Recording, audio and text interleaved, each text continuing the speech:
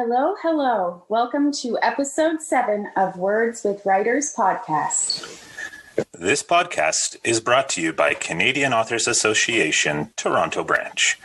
We are a membership-based organization for writers in all levels, areas, and genres of the writing profession. We are your hosts, Chris Gorman and Brandy Tanner.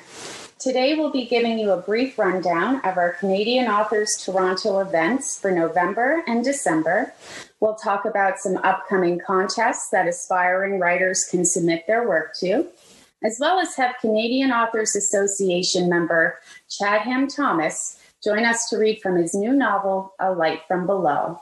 And as always, we're very excited to share our special guest interview. That sounds awesome, Brandy. I actually just got Chadham's new novel in the mail yesterday, which he doesn't know yet, so I'm going to surprise him today. Well, he'll love that surprise. I think so, too. I've only read the first couple of pages because I'm trying hard to focus on National Novel Writing Month and use that creative energy to finish my second book. But so far, I'm hooked and super excited to hear him read to us. But just before we talk about the events, I think we have some super awesome news of our own, don't we, Brandy? That's right, Chris. With our October's Halloween Spooktacular, we not only passed 400 listens for the podcast, we're almost at 450 now. So a big thank you to our loyal listeners out there. Yay! And every month we get exponentially more than the last. Thanks to all who are listening and all of our readers and special guests for helping us reach this milestone. And I can't tell you what it is, but we've got something special planned for our listeners when we reach 1,000 listens. So don't forget to like us on your favorite social media and share us with your friends. For sure. Oh, I can't wait. Well, our mission is to help bring new and emerging Canadian authors to readers as much as it is to be a resource of helpful information for Canadian authors. Every month, we hold a special event. Historically, these have been in person, but in this new world of quarantines and lockdowns, Canadian Authors Toronto has embraced the virtual world and opened our events up to anyone who's interested in writing. In the month of October, we held a Poetry and Ways of Seeing virtual workshop. This workshop was run by Ariane Blackman, and it used the enigmatic and fascinating imagery of tarot cards to strip ourselves of our usual ways of being and seeing. Ariane guided participants to create poems by randomly selecting words that jumped out at us from an essay, and combining that with the imagery of tarot. It was a truly fascinating way of exploring poetry. November has also been an exceptionally busy month for Canadian Authors Toronto. Absolutely, Chris. We've had a lot going on. We celebrated Indie Author Day on November 7th with 2 events.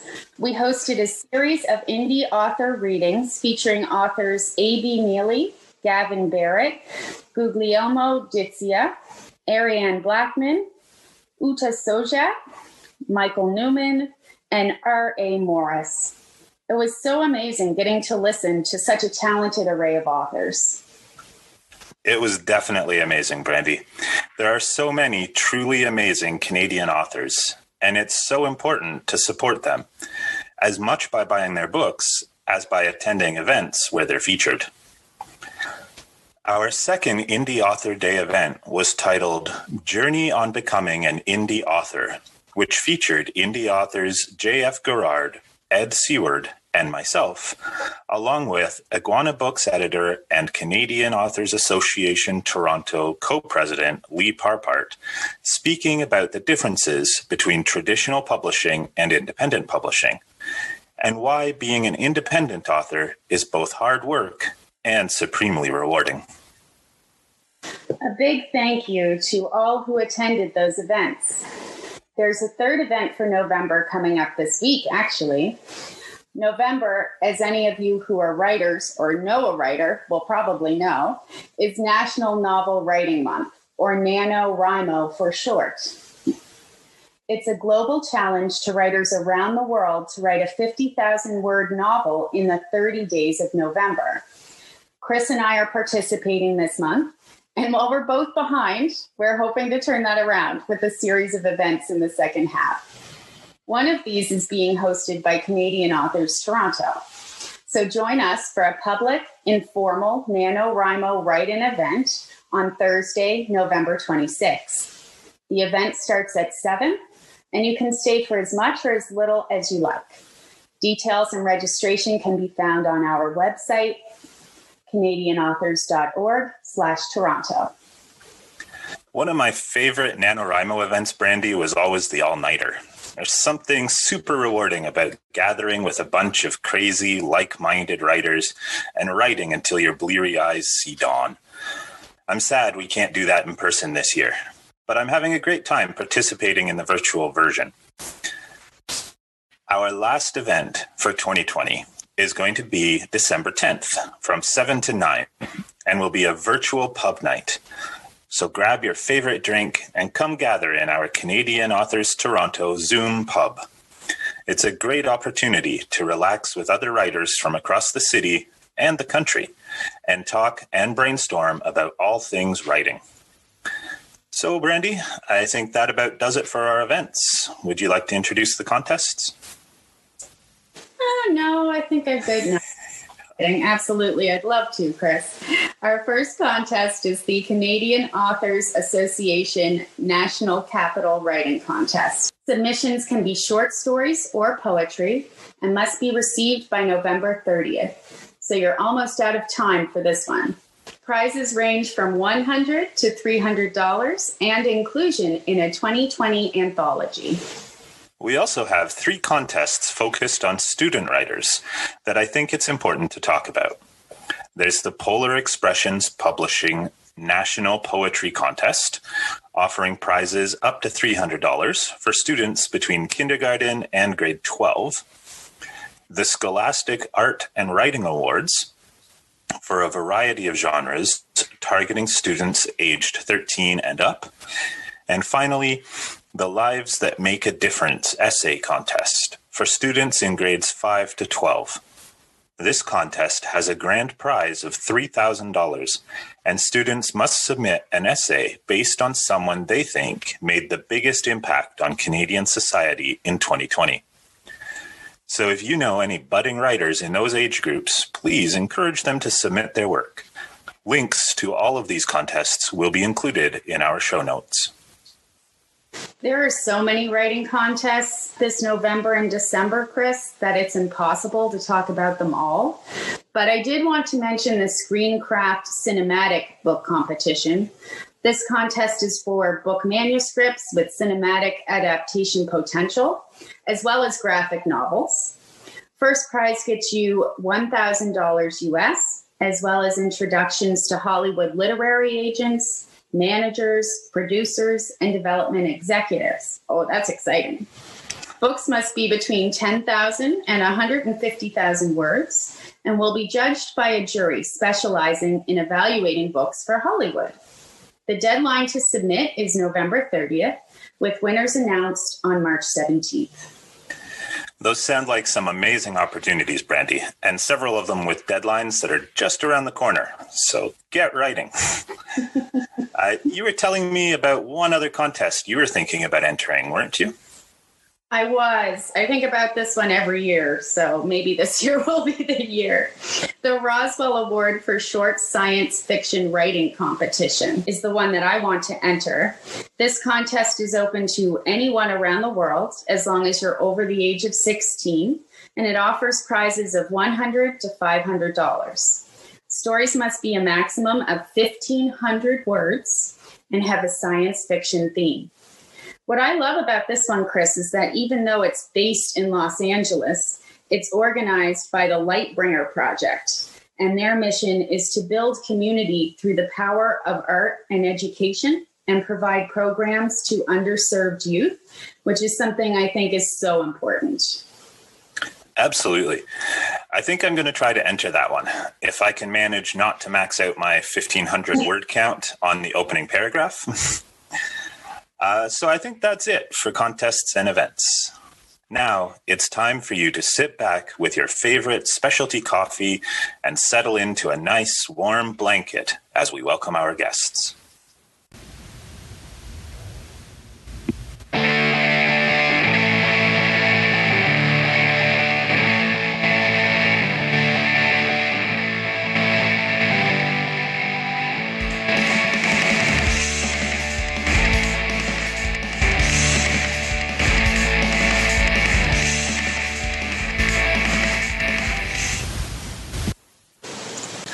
Our first guest today is Chatham Thomas, who is joining us to read from his novel. Chatham is a Canadian author who self-published his debut novel, Light from Below, with the aid of Friesen Press on October 7th, 2020. It is available for purchase through both Amazon and Friesen Press, and links for both are available on his website, chathamthomas.com, as well as posted in our show notes. And Chatham is a new member to Canadian Authors Toronto, so we welcome him to the association. Welcome, Thank you very much. Hi, thank you. Thank you for coming to the show. Yes. Thanks for having me. Yeah. I have to tell you a little bit of a secret. You and I actually connected through Instagram back in early September when one of your posts made it into my feed somehow. And I loved the sound of your book so much that I'm actually holding it in my hands right now. Yay! Woo! Right. And I'm happy to say it only took about a week for shipping, even with the pandemic delays. So, Nice. That's good. Yeah, it's very good to hear. Well, Chatham, before we start, can you give our listeners a little bit of an overview of the book, as well as the piece you'll be reading? Sure. So, A Light from Below is a fantasy novel. It tends to focus on a trio of mercenaries who are trying to help an old colleague of theirs. It progresses to the point where they are trying to stop an invasion, and all the while they're facing really difficult questions about themselves and trying to learn more about who they are and where they fit into the world. When they start to learn more about the invasion, they realize that there are a lot of dark origins to it. And as things start to get more difficult there, the questions that they have to face about themselves continue to follow the same path and become darker and more difficult for them to face. So it's a very parallel of a larger scale story intermixed with these characters who are trying to learn about themselves, and it really overlaps there, which is nice. That sounds awesome. I'll also mention that the section that I'm reading is the beginning of the twist that is explained on the back of the book. So it's a bit of a twist, but at the same time, it's not a twist that you're not expecting. So I didn't want to reveal anything that would make people feel like they've had something ruined for them. Okay, I'll start right in. The docks, overflowing with people minutes before, were empty. Streamers floated in the wind, abandoned by scared children amidst the chaos. The sound of the Stormain's footfalls drew cautious sailors out of their ships to see if help had finally arrived. Though most of the people seemed to have escaped unscathed, the mercenaries passed the bodies of a few unlucky souls who looked to have been trampled by the fleeing mob. We must have been the only ones attacked, Al thought. That's a blessing at least. Even one of those things loose in that crowd would have been a massacre. As they continued towards Vuren's office, the streets in the lower part of the city were empty, not just the docks. The people of Malden didn't know how to defend themselves, so it seemed their substitute was to run and hide. They may not have been the target of the attack, but for people who likely had never held a sword or drawn a bow, that didn't mean a lot. They arrived at the office to find the entry shut and not a soul in sight. Throwing open the large wooden double doors, Ryan led the way into the building, calling out to Avuren with each step. The entryway was silent. Across from the door, Tala's desk was an unorganized mess, completely different from the compulsive order that was so apparent when they left. Her chair lay broken in the corner of the room, like it had been smashed against the wall. The outer ring of a small pool of blood was visible on the floor, peeking out from behind the desk. Following that blood, Al found Tala's body sprawled on the floor, her throat slit so deeply that her head was barely attached. Her hand was clutching a letter opener like a dagger. The last instinct of the living is self-preservation, no matter what life they may have built for themselves.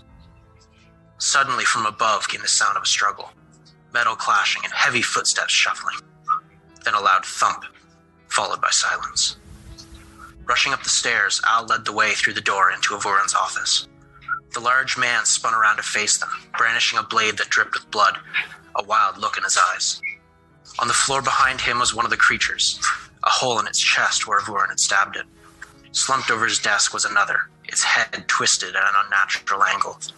Seeing his friends at the door and not additional enemies, Avuran lowered his weapon, but the wild look on his face remained.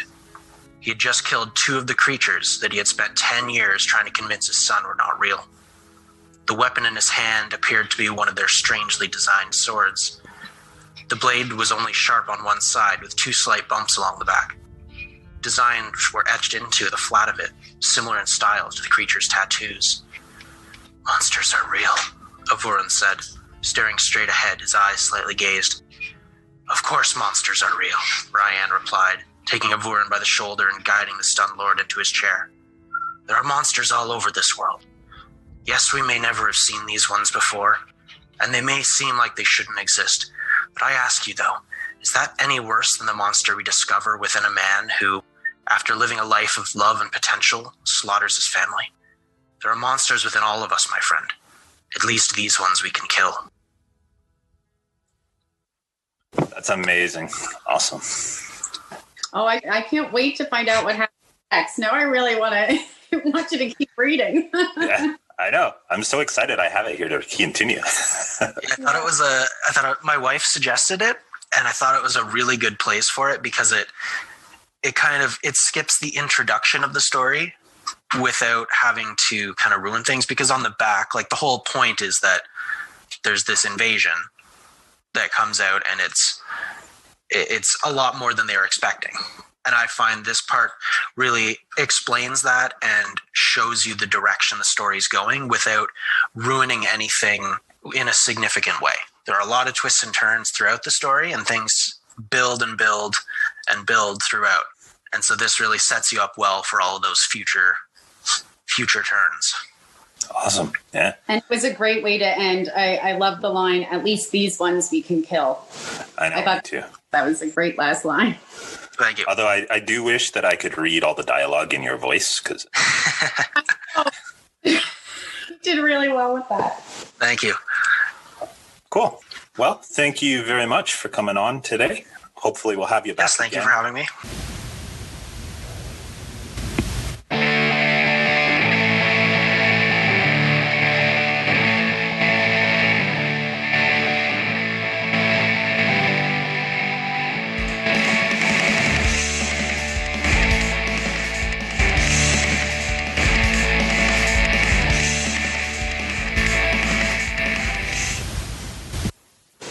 Our special guests this month represent a type of fiction that we've yet to feature, but which quite a number of my friends love. In fact, it's occupying a growing spot on my shelves as well.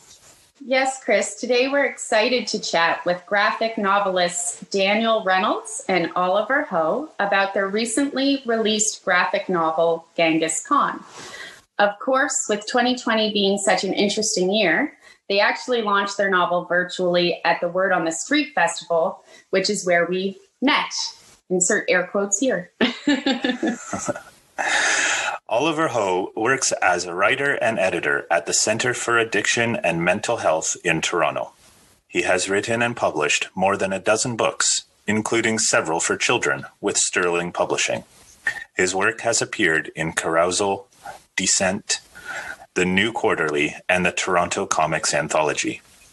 He wrote and produced the comic book Seven Strange Stories, and co-wrote and produced the graphic novel Genghis Khan with Daniel Reynolds. And Daniel Reynolds is a writer from Toronto. He is the manager of SB Nation's Raptors HQ and a film critic at Brief Take.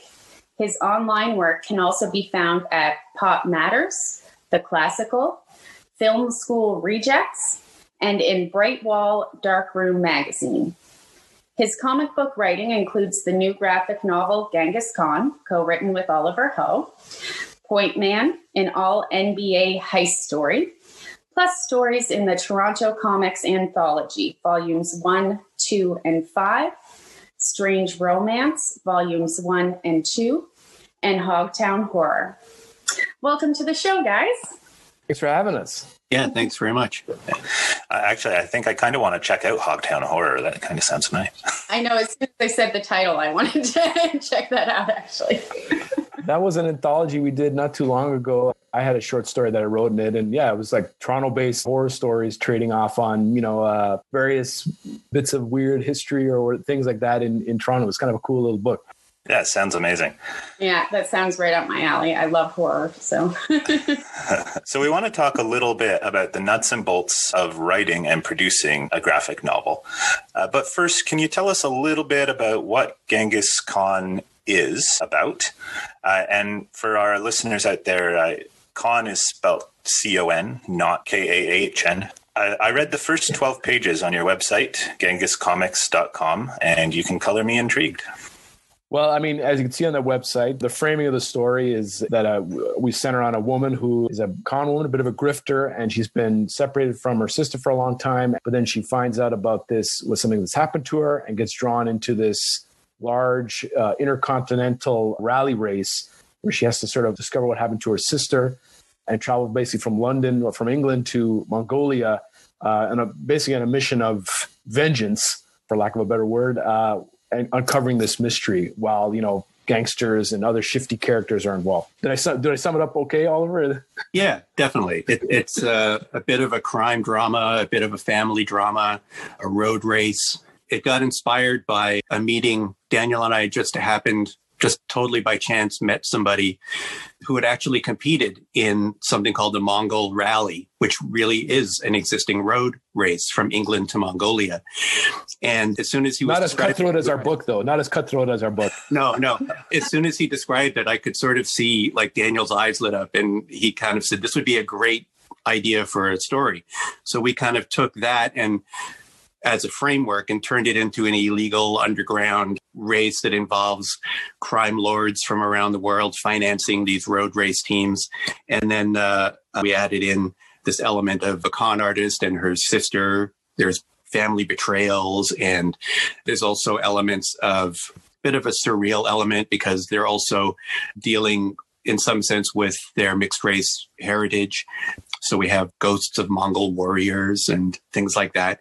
Yeah, we thought it'd be an interesting framework for a crime story, and it appealed to both of us. Mm-hmm. Yeah, that sounds like an awesome basis for the story.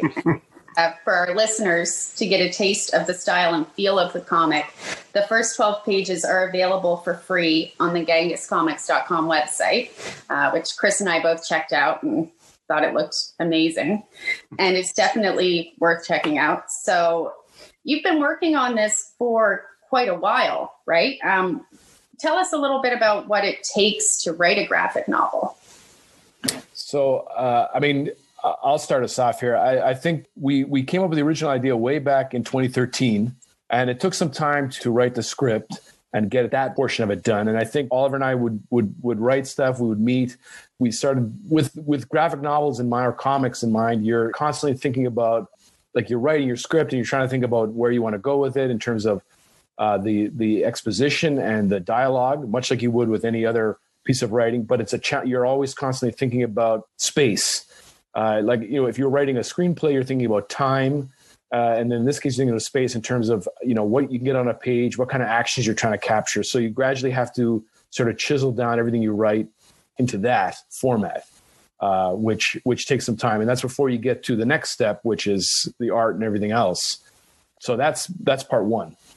Yeah, for sure. I think in terms of what it takes, there's a few ways to look at it. There's the writing element, and then there's the production element. And this being an independent comic, it really gives you a picture of the whole process from beginning to end, the creative side and the business side.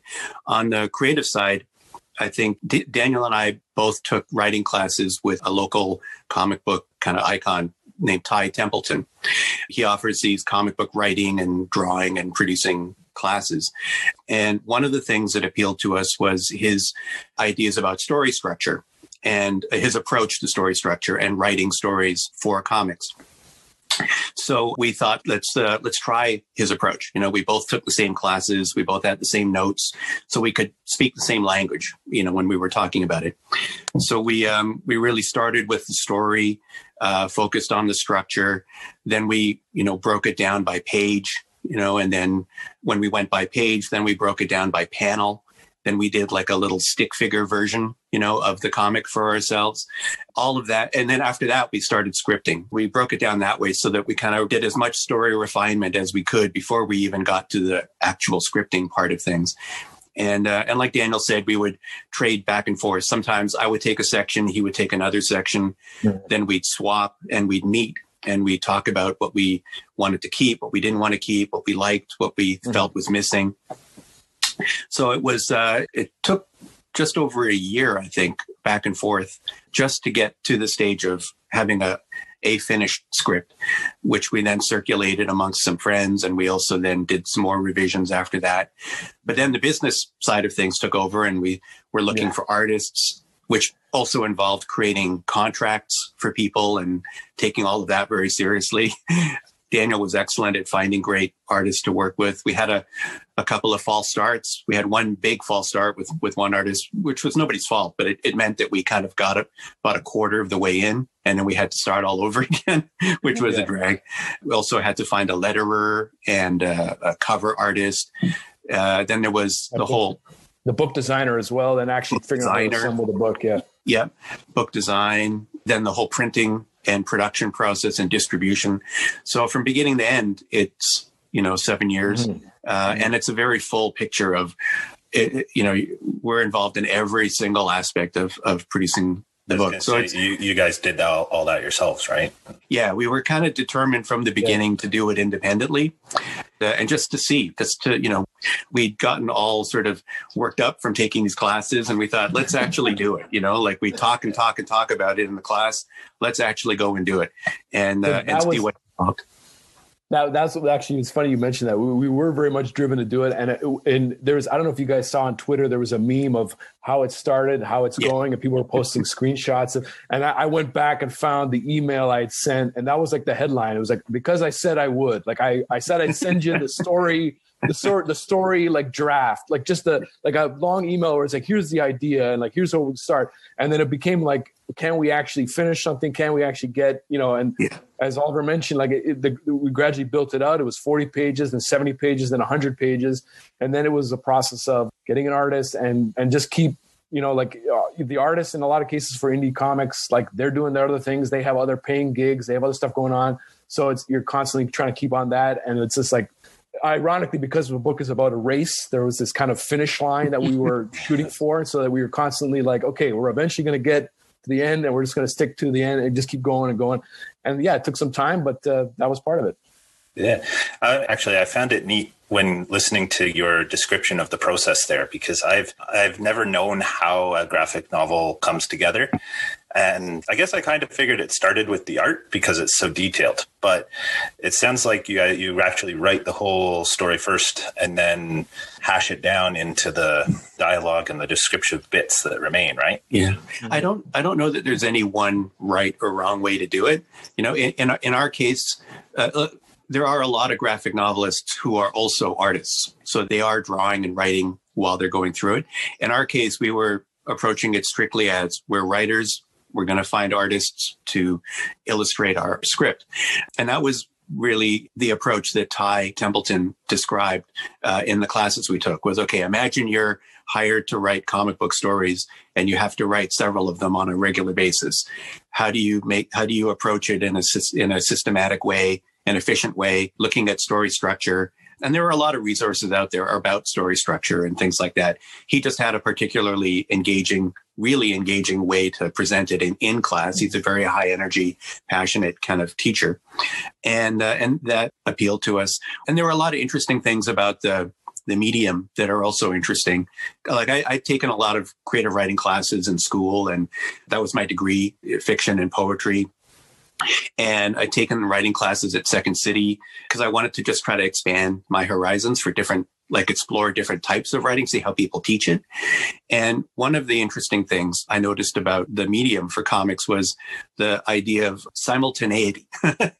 You can have a lot of narrative things happening at the same time, which you can also have in other mediums. But in comics, it was particularly interesting because you could have the visual element, you could have the captions in a panel describing narrative, you could have the characters' speech, and you could have their thoughts.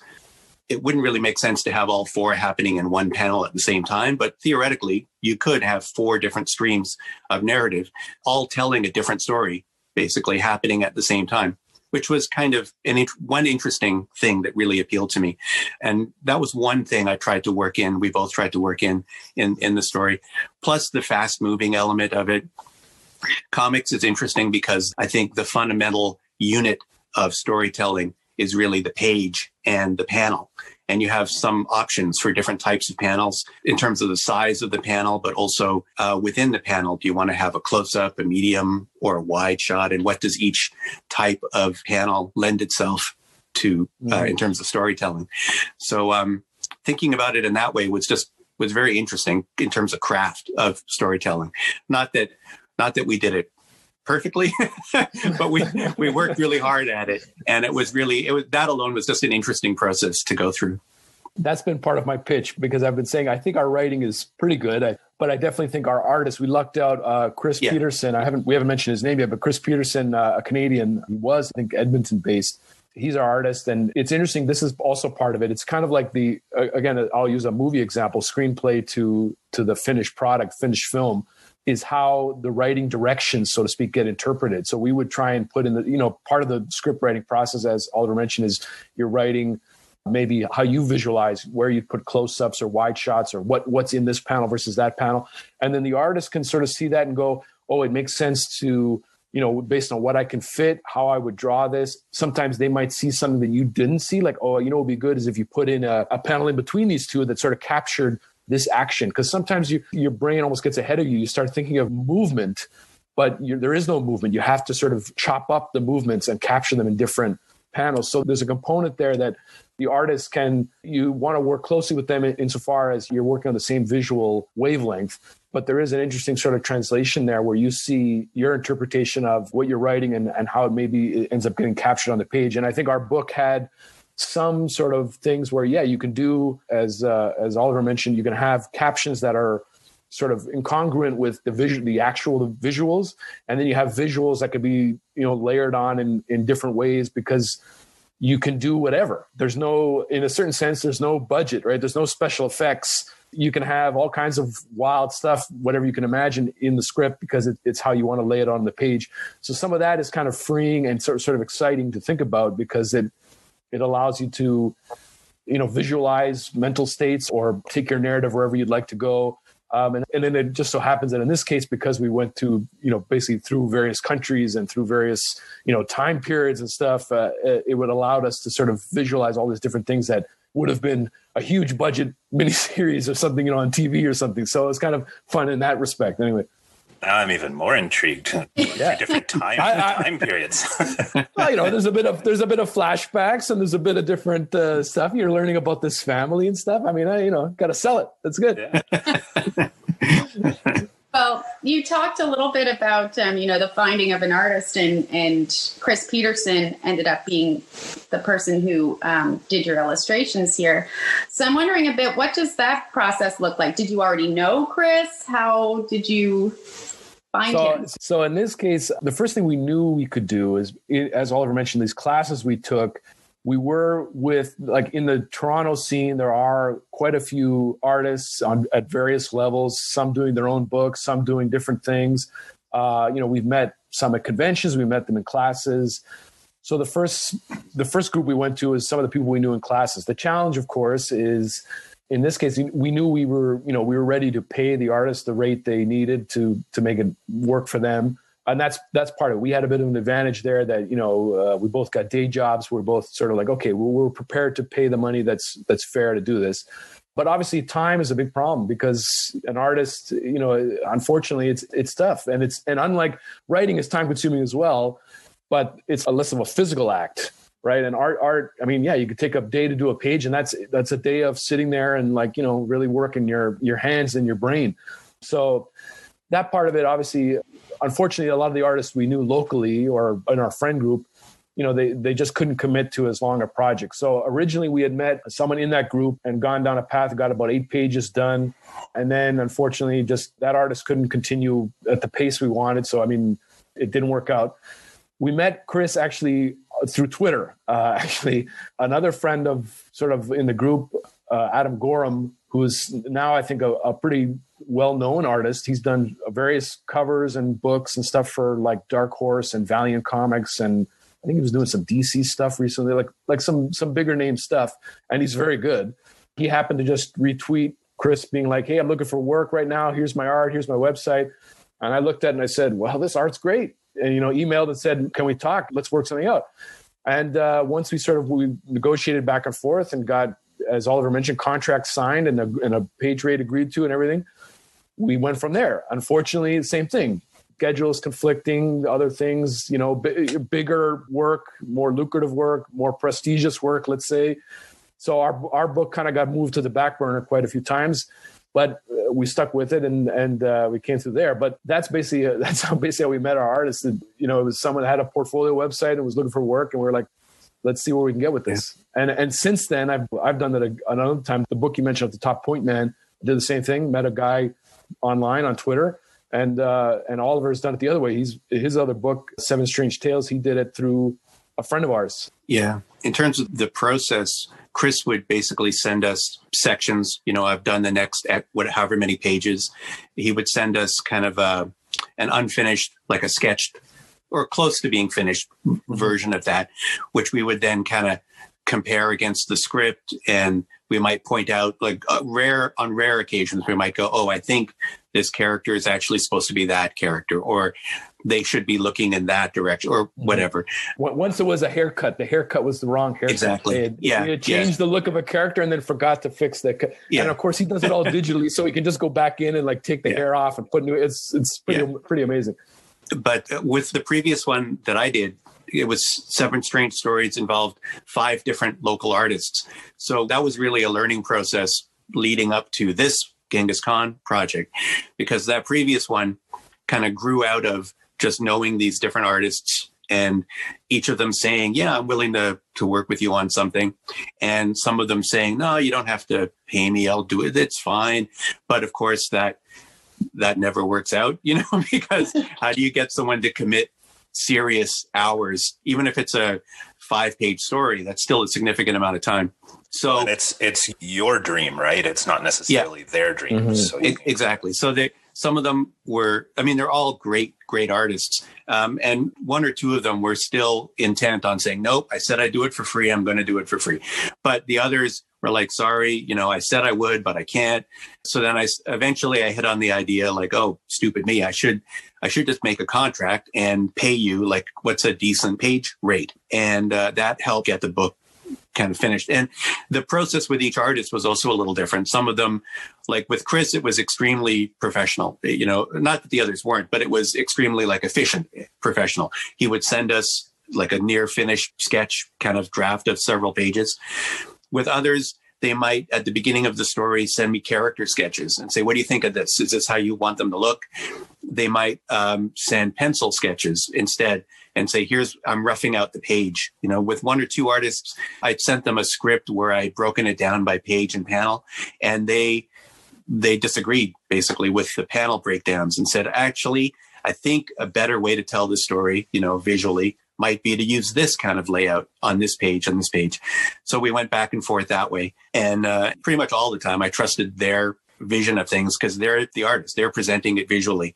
I had my idea about what I think would be theoretically, this kind of shot should convey this kind of story element, but they're actually doing it. So in drawing it, they go, no, I think it works better to do it this way, or to blend these panels or whatever.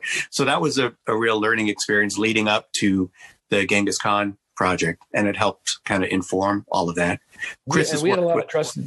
Yeah, I was going to say we had a lot of trust in Chris because he was very efficient, and like when he got going on this stuff, you could trust that he was able to pick up on what we were trying to do and then lay it out in a way that made sense. And it's always incredible to me because then you have to get the lettering done, and in this case, the lettering was separate from the art, so he's got to draw it with our script in mind, where the spaces are so that you can get all the captions of dialogue in.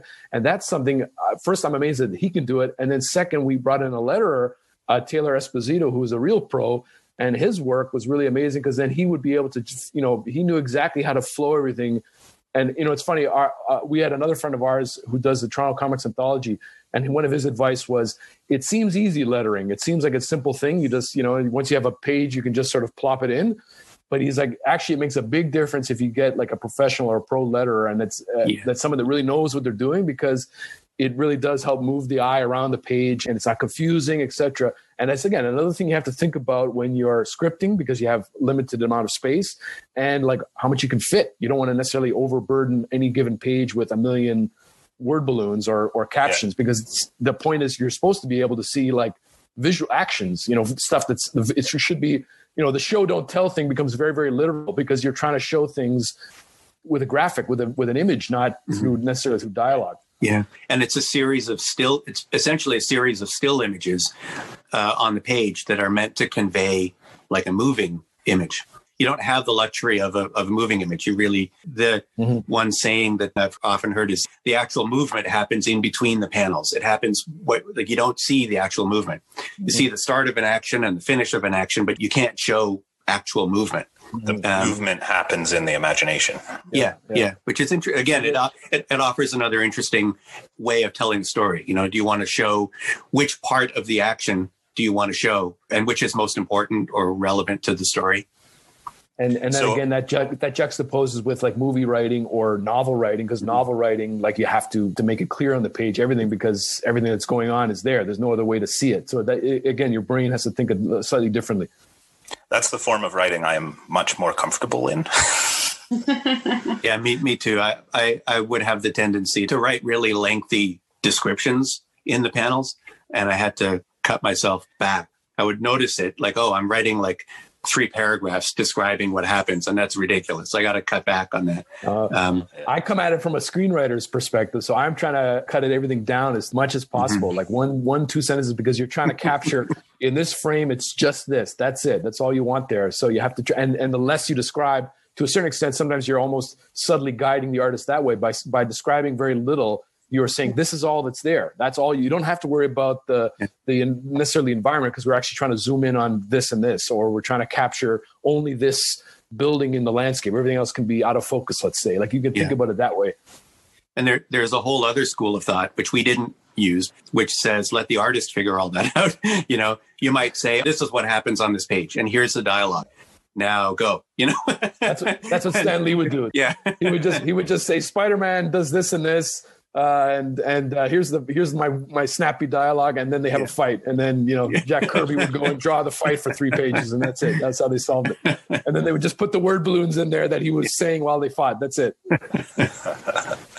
So would you guys say, so 2013 to 2020, most of it was process going back and forth with artists and creation of the book, or most of it was story development? Well, after the couple of years of like story, like basically, as Oliver said, we finished a script in late 2014, and then spent, I think, maybe 2015 with a different artist. And then I would say in earnest, we got really going in 2016 with Chris, and the pages started to come out. It just, at one point we thought we'd be done by 2018, and then there were more delays. And then right near the end of 2019, we got everything finished, but then we didn't realize at the time how much work was going to go into actually putting the book together, like actually trying to get the book design. And in this, again, we met a very nice local book designer, Sophia Pazlang. I hope I said her name right. I've never actually pronounced her name out loud. But I met her on Twitter very randomly, and it just so happened that she was a book designer, and she did both of my Genghis Khan and Point Man.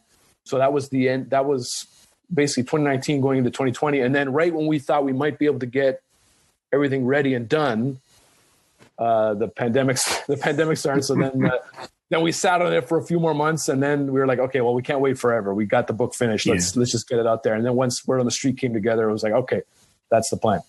Yeah. And I got to say, Daniel's really been the driving force, keeping the project going. You know, we had, as he described, we had a lot of ups and downs. We had false starts.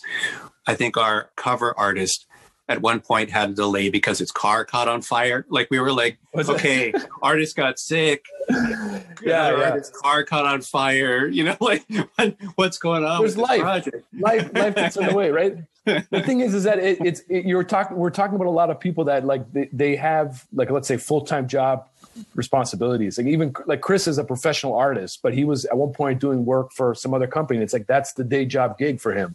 So our luxury by the later point was that we were just like sitting there going, any new pages? How you going? How's it doing? What's up? You know, how we feeling?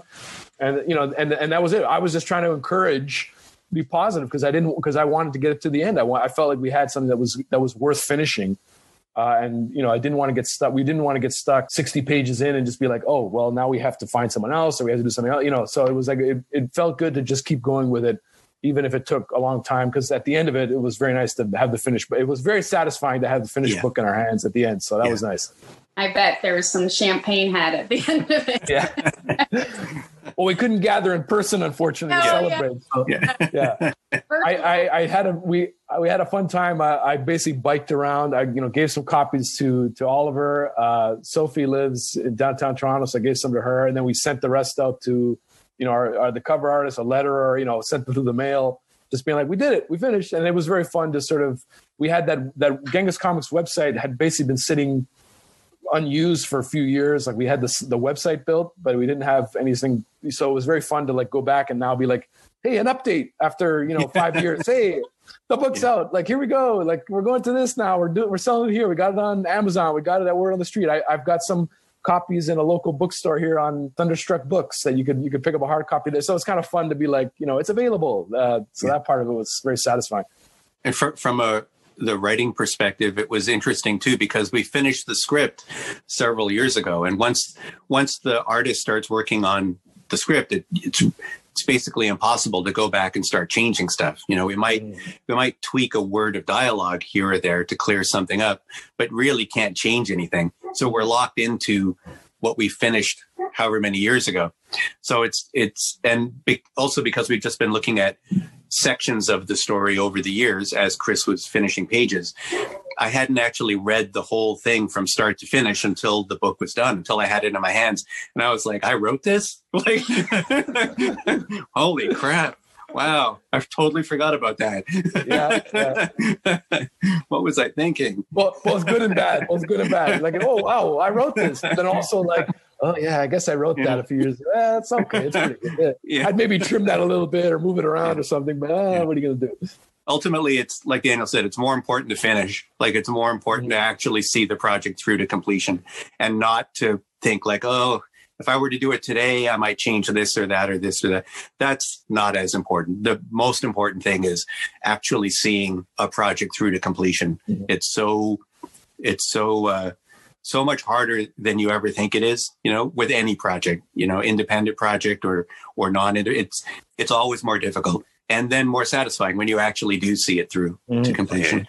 This is the one thing about comics that are more, it's challenging because it is very much a collaborative thing. If you're writing you're writing a novel or short stories. I mean, yes, you want to do research, you want to maybe talk to people, whatever, but the writing is your own, you go in your own headspace and you write it. And then when it's done, I mean, there's steps obviously that you have to do to finish and publish it, but you're not looking to someone else to be like, okay, now make it into the thing it's supposed to be. And that's the part, that's the leap you have to make. So it's the extra step. For sure. And I hear what you guys are saying too, because I put out a book earlier in May and I'd been working on it for almost 10 years. And when I went through to do the final read, I was like, oh, here's 18-year-old Chris. And here's 24-year-old Chris. Yeah. But I mean, congratulations on getting it done. Like that's the most important thing, Mm-hmm. Yeah. Well, I think sometimes people think comics and graphic novels are easier, but in a novel, you can afford to burn through some sentences and paragraphs on descriptions. Whereas in the graphic novel, you're telling the story with snippets of dialogue and thought bubbles. That's a skill we greatly admire, but I wonder, like, do you have trouble deciding what makes the cut? Yeah, I think in our case, what really helped, I mean, the short answer is yes. The slightly longer answer is what really helped was the going back and forth and focusing on structure and on breaking the story down, basically starting with the story, you know, like not jumping right into a script, but really what's the story we want to tell. And even before that, who are the characters? You know, like, who are these people? What are their goals? What are their flaws? You know, what do they want? All of those things. And we really went back and forth. In that sense, having a writing partner is actually really helpful, you know, because, you know, when I do it on my own, I get fixated on, no, it's got to be like this. Then I sort of dig holes for myself that I can't get out of most of the time. Whereas having somebody else, you know, we kind of bounce the ideas off each other and kind of talk it out. We make references to other stories that we like, you know, like, it's kind of like in that movie where this happens, or it's kind of like in that story where this happens, and that might spark another idea and go, oh yeah, actually that's a good one. How about if we make it like this or make it like that? So really, by focusing on the story first, and even then that changed considerably, you know, from beginning to the finished product. But by doing that, and then really breaking it down by page, and then by panel, and then doing the stick figure versions and figuring out, you know, theoretically, what could this look like? What actually works on this page? That really helped us kind of weed out a lot of stuff. We still did find a lot of things. Even when we were in the scripting phase, we still went back and forth quite a lot. Like, we might get to the very late stage of scripting and go, we totally forgot to do that thing, or we forgot about that thing, that thread we laid earlier. We totally forgot about that later. How are we going to fix that without messing everything up? The same thing with revisions. When we passed it around to a couple friends and they pointed out some things similar, like, okay, we kind of, how do we not undo everything we did? And sometimes we had to undo several things, but I think that really helped, kind of self-editing along the way. But I would just add that sometimes with comic writing, I feel like you have to use the limits to your advantage. Like, every page costs money, so you don't necessarily want to keep going bigger and bigger and bigger. And then on top of that, you only have so much space. So it's like, how efficient can you be? So you might write something out that's like however many words, and then you just say, do we need that? Do we need that? Do we need that? And then eventually it's like, oh, that, and that's sort of, I mean, that's how editing works anyway, but you have an added incentive to like keep trying to trim it down, because like visually it will work better, or, you know, just the concision always improves, for the most part, improves the story. So it helps to kind of push you to think that way, as opposed to just like, well, the book is as long as you want it to be because it's all just there on the page, and it's animated a little differently. Yeah. And it's also sort of the age-old issue of knowing when to say stop, right? Like, we could have gone back and forth, you know, this whole time. You know, we could be celebrating that we have the script done at this point, but we had to at a certain point say, okay, really, this is as good as it can be right now. Let's just keep going, and I'd be happy with this version of the story, right? And let's move forward. And so you guys brought up costs of the graphic novel and stuff. And so according to the NDP BookScan and Comicron, sales of graphic novels in the US have actually grown almost exponentially from 350 million in 2003 to 1.1 billion in 2018. They're actually one of the highest growth forms of literature in the world right now. So I just wondered, from your perspective, what do you think it is about graphic novels that appeals to people in today's world? Well, I mean, I think the popularity of comics, like at the level they are now, comics in general, I think at the level they are now, they've become a huge industry. And part of the reason for that is because the comic book films have become such a huge draw. And so there is this kind of push for every comic that maybe was already in existence, or every future comic is looked at now as like a possible TV show or movie. So it's become more of a lucrative business. or business model, I should say. But I do think on the flip side of that is I think what people are realizing in graphic novels, and again, comics in general, is that there's actually a lot more to them than just Spider-Man, than just superheroes. And especially in sort of when we think about the graphic novel form, it's like the breadth of subject matter and format and like art style and everything is just endless. And you can get a graphic novel about any sort of situation or character you can think of. So it's kind of, I think there's a sense of discovery there where people are like, oh, actually, did you know that this movie is based on a graphic novel? Really? Like they don't even and you start to see that there's actually quite a range of stories there. And I think as a result, people are waking up to that. And I think, the industry is exploded. Yeah, I kind of support the idea of comics more as a unique medium for storytelling as opposed to a subset of an existing medium. It has similarities to other forms of media, but it's a unique thing. So it's not really a genre. It's like a medium unto itself. So there's really unlimited types of stories that can appear in it. It'd be like talking about film. It's a medium. And so there's any number of stories that can appear in that medium. In terms of sales, like Daniel said, I would suspect that the majority of those sales are probably related to the movies and TV shows, which is fine. I would love it if some of that extended towards independent comics. That would be incredible. But I suspect most of it is related to the big budget movies and TV shows. It might also be related in some part to the increased availability of comics through platforms like Comixology. You can buy them like that and read them on your phone. Including our book. Yep. I think it might also have to do with, it's a visual medium, and it also lends itself to fairly quick reading. You can read an entire book in a relatively short amount of time. So I think those things all might contribute to the increase in sales. I would love to see similar numbers, talking about the sudden growth in sales for independent comics, specifically about road rallies from England to Mongolia. For sure. Well, we'll do what we can to help you. Thank you. We also, I think there's also the idea that there are several generations now having grown up with comics, it's not recent. It's, you could go back to the 40s, even before then, the 20s and 30s, just 20th century, primarily 20th century medium, even though there's comics that go beyond, before that.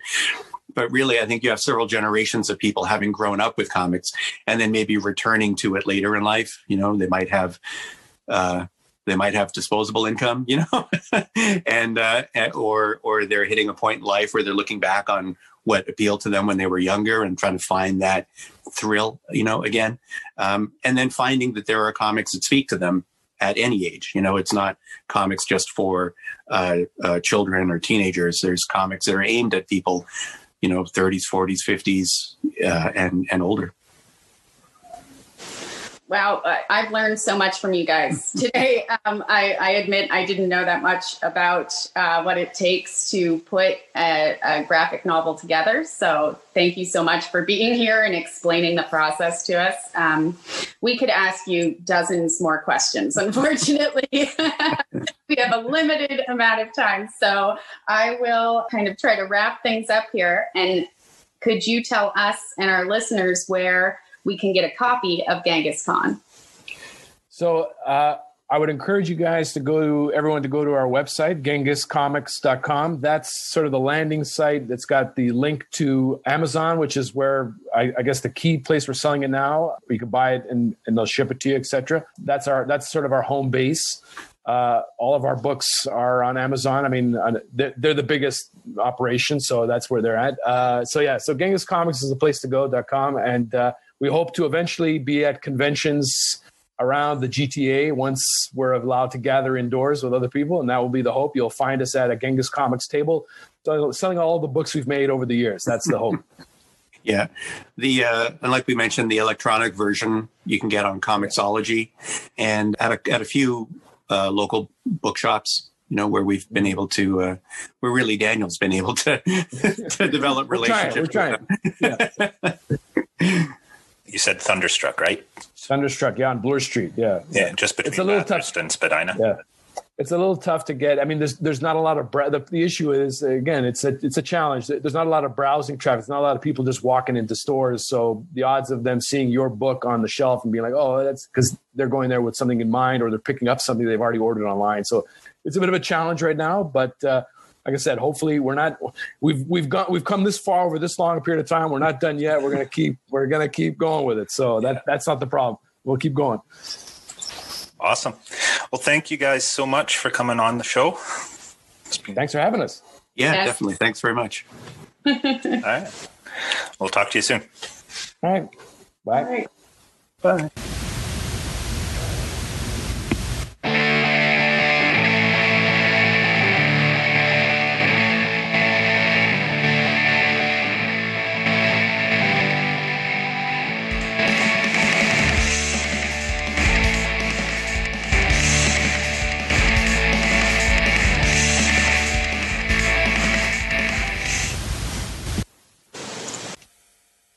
Daniel and Oliver are amazing, so informative, and they know so much. Or at least they know so much more than I do. Well, so much more than me. Like I said, I have to admit, I didn't know that much about what it takes to put together a graphic novel. And Daniel reached out to me at the virtual Word on the Street this year, and it just kind of came together. So I'm so glad that, we still have these virtual events and everything to still bring us all together, right? So yeah, absolutely. And Chatham too, right? Like having him on, and it was great. Well, Chris, we have some amazing news from our members to tell our listeners this month. So we just heard him read from his debut novel. So this is fresh in our minds. But Chatham Thomas's debut novel, A Light from Below, was published through Friesen Press on October 7th. Makes the perfect stocking stuffer and is available for sale on both Amazon and Friesen Press. Awesome. And Michael Newman just received national recognition through the 2020 New York City Big Book Award for his debut novel, Between These Walls, which was recognized as a distinguished favorite in historical fiction. He also received a lightning bolt review in Publishers Weekly for the editor's pick of outstanding quality. And I have to add, Brandy, it deserves both of those. I read Michael's book back in May, and it was so moving and powerful and just full of emotion. So if you're interested in World War II at all, the atrocities committed by Hitler and his party, definitely pick this one up.